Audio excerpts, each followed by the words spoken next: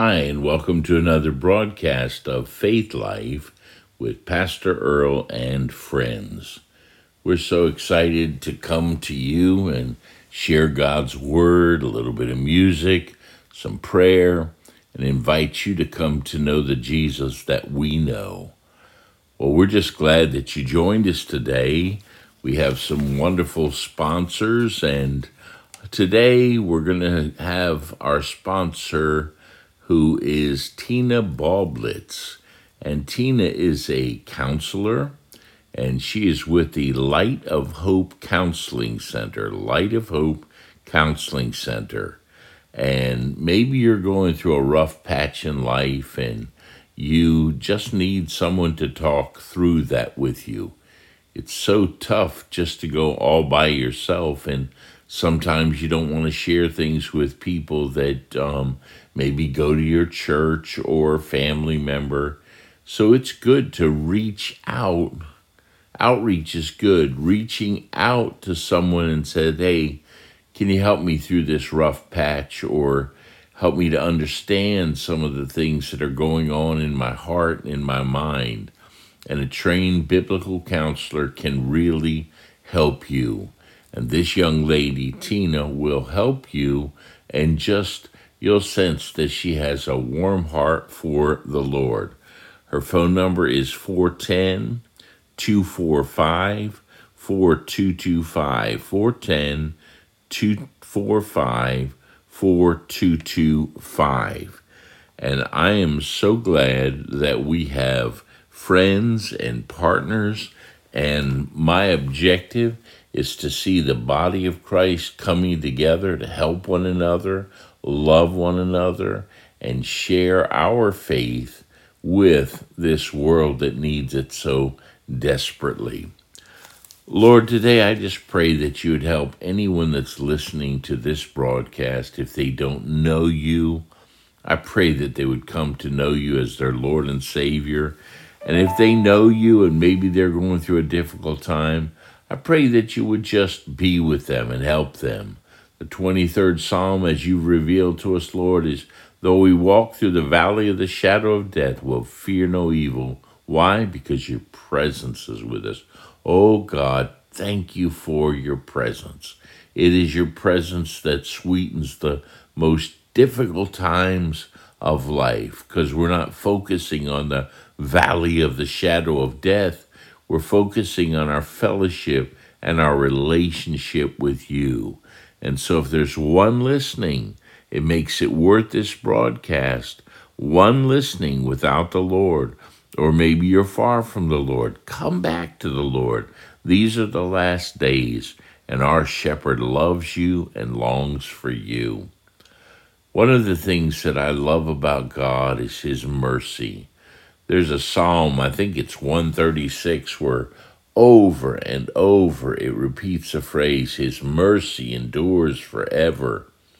If it was not for the mercy of God, none of us would be alive. If he judged us according to our sins and our failures, none of us would make it.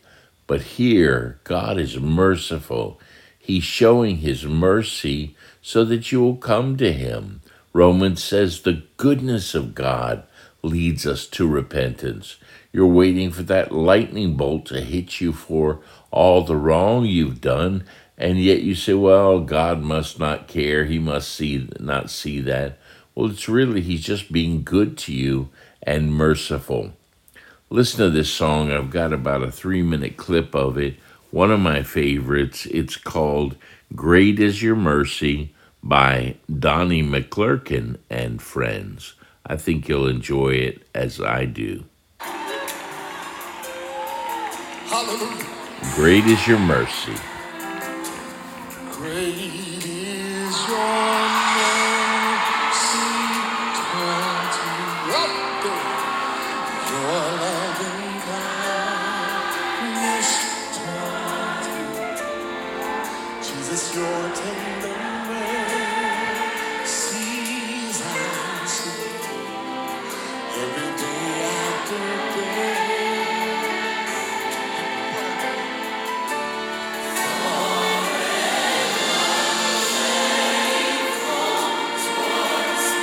He's so faithful.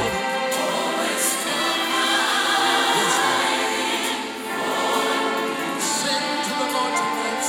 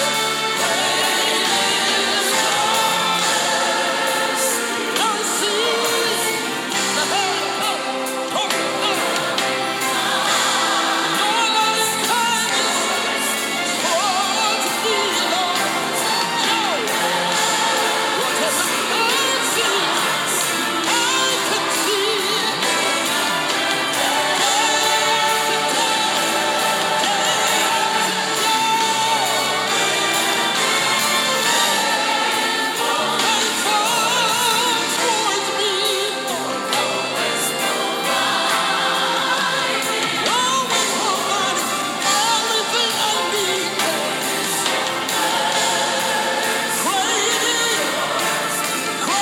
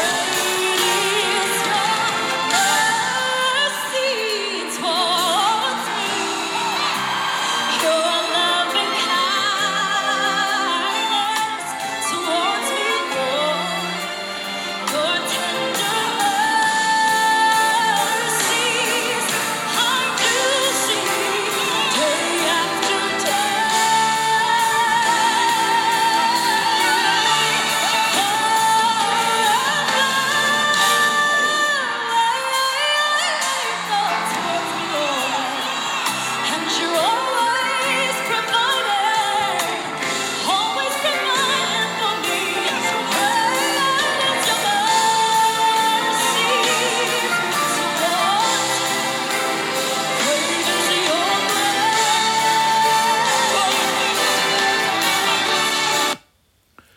That's a powerful song. Great is your mercy.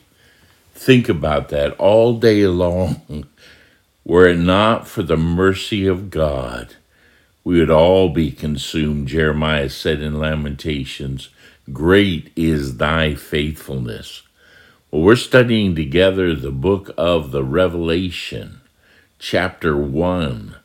And we began by saying that this is the revelation or the unveiling of Jesus, verse 1. Verse 3, we said that there is or God said, just not that we said, but God said, there's a great blessing if you will read this book, if you will hear it, and if you will keep these words in your heart. So chapter 1 is all about the person and work of Jesus. Keep these words in your heart as our civilization crumbles around us. He is the rock. The gates of hell will not prevail against his church and not prevail against Jesus, our Lord and our Savior. In verse 5, he's the one that loves us and has loosed us from our sins in his own blood. Where would we be without the sacrifice of Jesus? We would be lost. We would be undone without God in this world. But he loved us. He loosed us. He laid down his life for us. And you know what else? He lives for us. Every day the Lord is concerned about everything you're going through. You say, well, I'm not sure about that. I feel so alone. Well, the only way you can connect with him is through his word. His spirit will speak to your heart, and through prayer. So if you're praying, God will have a chance to speak to you. And prayer is not just you talking to God. Sometimes in silent meditation, you just open up the conversation and God will speak to your heart. He will show you what to do. So in verse 7, though, we're learning that, well, let's go back to verse 6, because he exalted our position. You may not feel good about yourself. You may have low self-esteem. Everybody in the world might have told you you were a loser. But when you come to Christ, as I shared before, you might have felt like a zero, but you added the one that makes all the difference, and that makes you a 10 now, and I think that's pretty good. Verse 6, he made us a kingdom of priests unto God and his Father, and then we're to give him all the glory, and all the dominion belong to him. You say, well, it looks like we're losing. Well, we're not.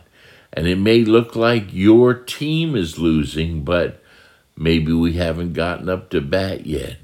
And when you get up to bat, you'll see that God will win this game in the end. As we get down to verse 7, we learned about the coming of the Lord. And we talked about 3 comings. And the first one is he came to save us from our sins. He came in his incarnation. God in the flesh, the Word became flesh and dwelt among us. What a supernatural being is Jesus, born of a virgin, conceived of the Holy Spirit. And he says in that 7th verse, he is coming. He's coming, so we know that's the first coming of Jesus. We know that there will be the rapture spoken about in John 14, also Revelation 3:10 and Revelation 4:1 talks about keeping us from the hour of temptation, and the rapture will precede the tribulation, that 7-year period of horror on the earth, but we will be raptured, 1 Thessalonians 4:13-18. And then there's the coming of Christ in glory with his saints. The first time he comes for his saints, and then he's coming with his saints. Revelation 19 is a powerful chapter, and it tells us he's coming riding a white horse, and he's coming with the armies of heaven. What a day that will be. It says he's coming with clouds, and we said the clouds could be the cloud of witnesses. That could be us as believers. The angels are all about us, but it also could refer to the Shekinah glory.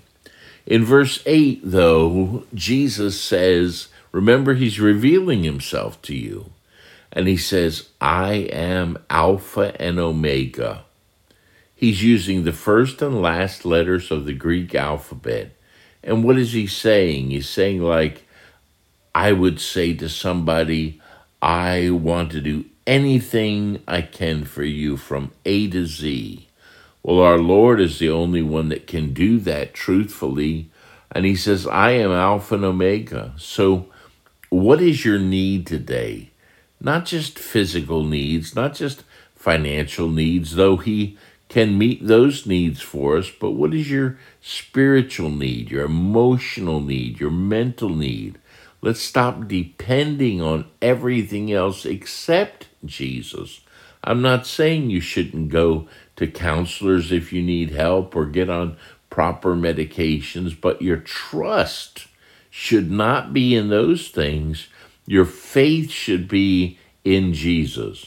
And he said, if you had faith as a grain of mustard seed, it's not a large amount of faith, it's where your faith is based. And like the old hymn said, my hope is built on nothing less than Jesus' blood and righteousness. So here in verse 8, Jesus is declaring who he is. You say, well, I'm not sure I believe all that about the rapture, and I'm not sure I believe all about Jesus. Well, that's your problem. And I'm not being critical, but you'll never see any manifestation of anything unless you believe it. If you don't believe in miracles, you very rarely will see them. And God will make sure that if you have faith, you'll see him do great and mighty things. Jeremiah 33:3, call upon me. I'll answer you and show you great and mighty things. So he says in verse 8, I'm the Alpha. I am the Omega. I am the beginning and the ending. I can promise you this. Put your faith in this world, you're going to lose. Put your faith in the stock market. You'll be broke someday. Put your faith in Jesus, and you will always be a winner. He's the beginning and the ending. He'll never leave you, never forsake you, so stop putting your trust in temporal things. A hurricane, a tornado, a fire, a war can destroy everything that we have and own in one day. And I'm not being a gloom spreader, but put your faith in someone that will never fall, never fail you, and you will have him an eternal home into eternity. Again, several times up to this 8th verse, we've heard these declarations. He is, he was, and he is to come. That's Jesus saying that. He is the Son of God. He is God the Son. He's deity. He's God the Son. And then it says he was. Well, do you believe in the pre-existence of Jesus? Jesus, as far as Christ, was here from the foundation of the world. He had not manifested himself until he had a body, except for several occasions in the Old Testament. There are times when Christ would manifest himself, and theologians call these things the theophanies or Christophanies, where that the angel of the Lord would appear to someone like Joshua before he went into Jericho, etc. And there are many times he came to Gideon as the angel of the Lord. You can always tell when it's a Christophany or an appearance of Christ or a theophany. You can always tell because the angels themselves would never accept worship. But an angel of the Lord, when Joshua was told that he was to take off his shoe, he's on holy ground. I love that song, don't you? We're standing on holy ground. So I'm the Alpha and Omega, the beginning and the ending, which is and was and is to come. That is attributed to the Father and the Son. He was, he is, and is to come, and the Holy Spirit the same. Then the final word is the Almighty. The Greek word is Pantocrator. That's he's mightier than any leader, person, system, religion, denomination, greater than anyone. So put your faith in him. If you haven't received him, let's close with a word of prayer and join me as we pray a prayer that will lead you to Christ. If you're sincere and want to put your faith in Jesus, here's the prayer. Dear Lord Jesus, I know that I'm a sinner, not just the things that I've done that are wrong, but my position. And I am sorry for my sin, and I now repent and receive you as my Lord and Savior. In Jesus' name, amen. Thank you so much for listening. This is Pastor Earl and friends saying we do really love you.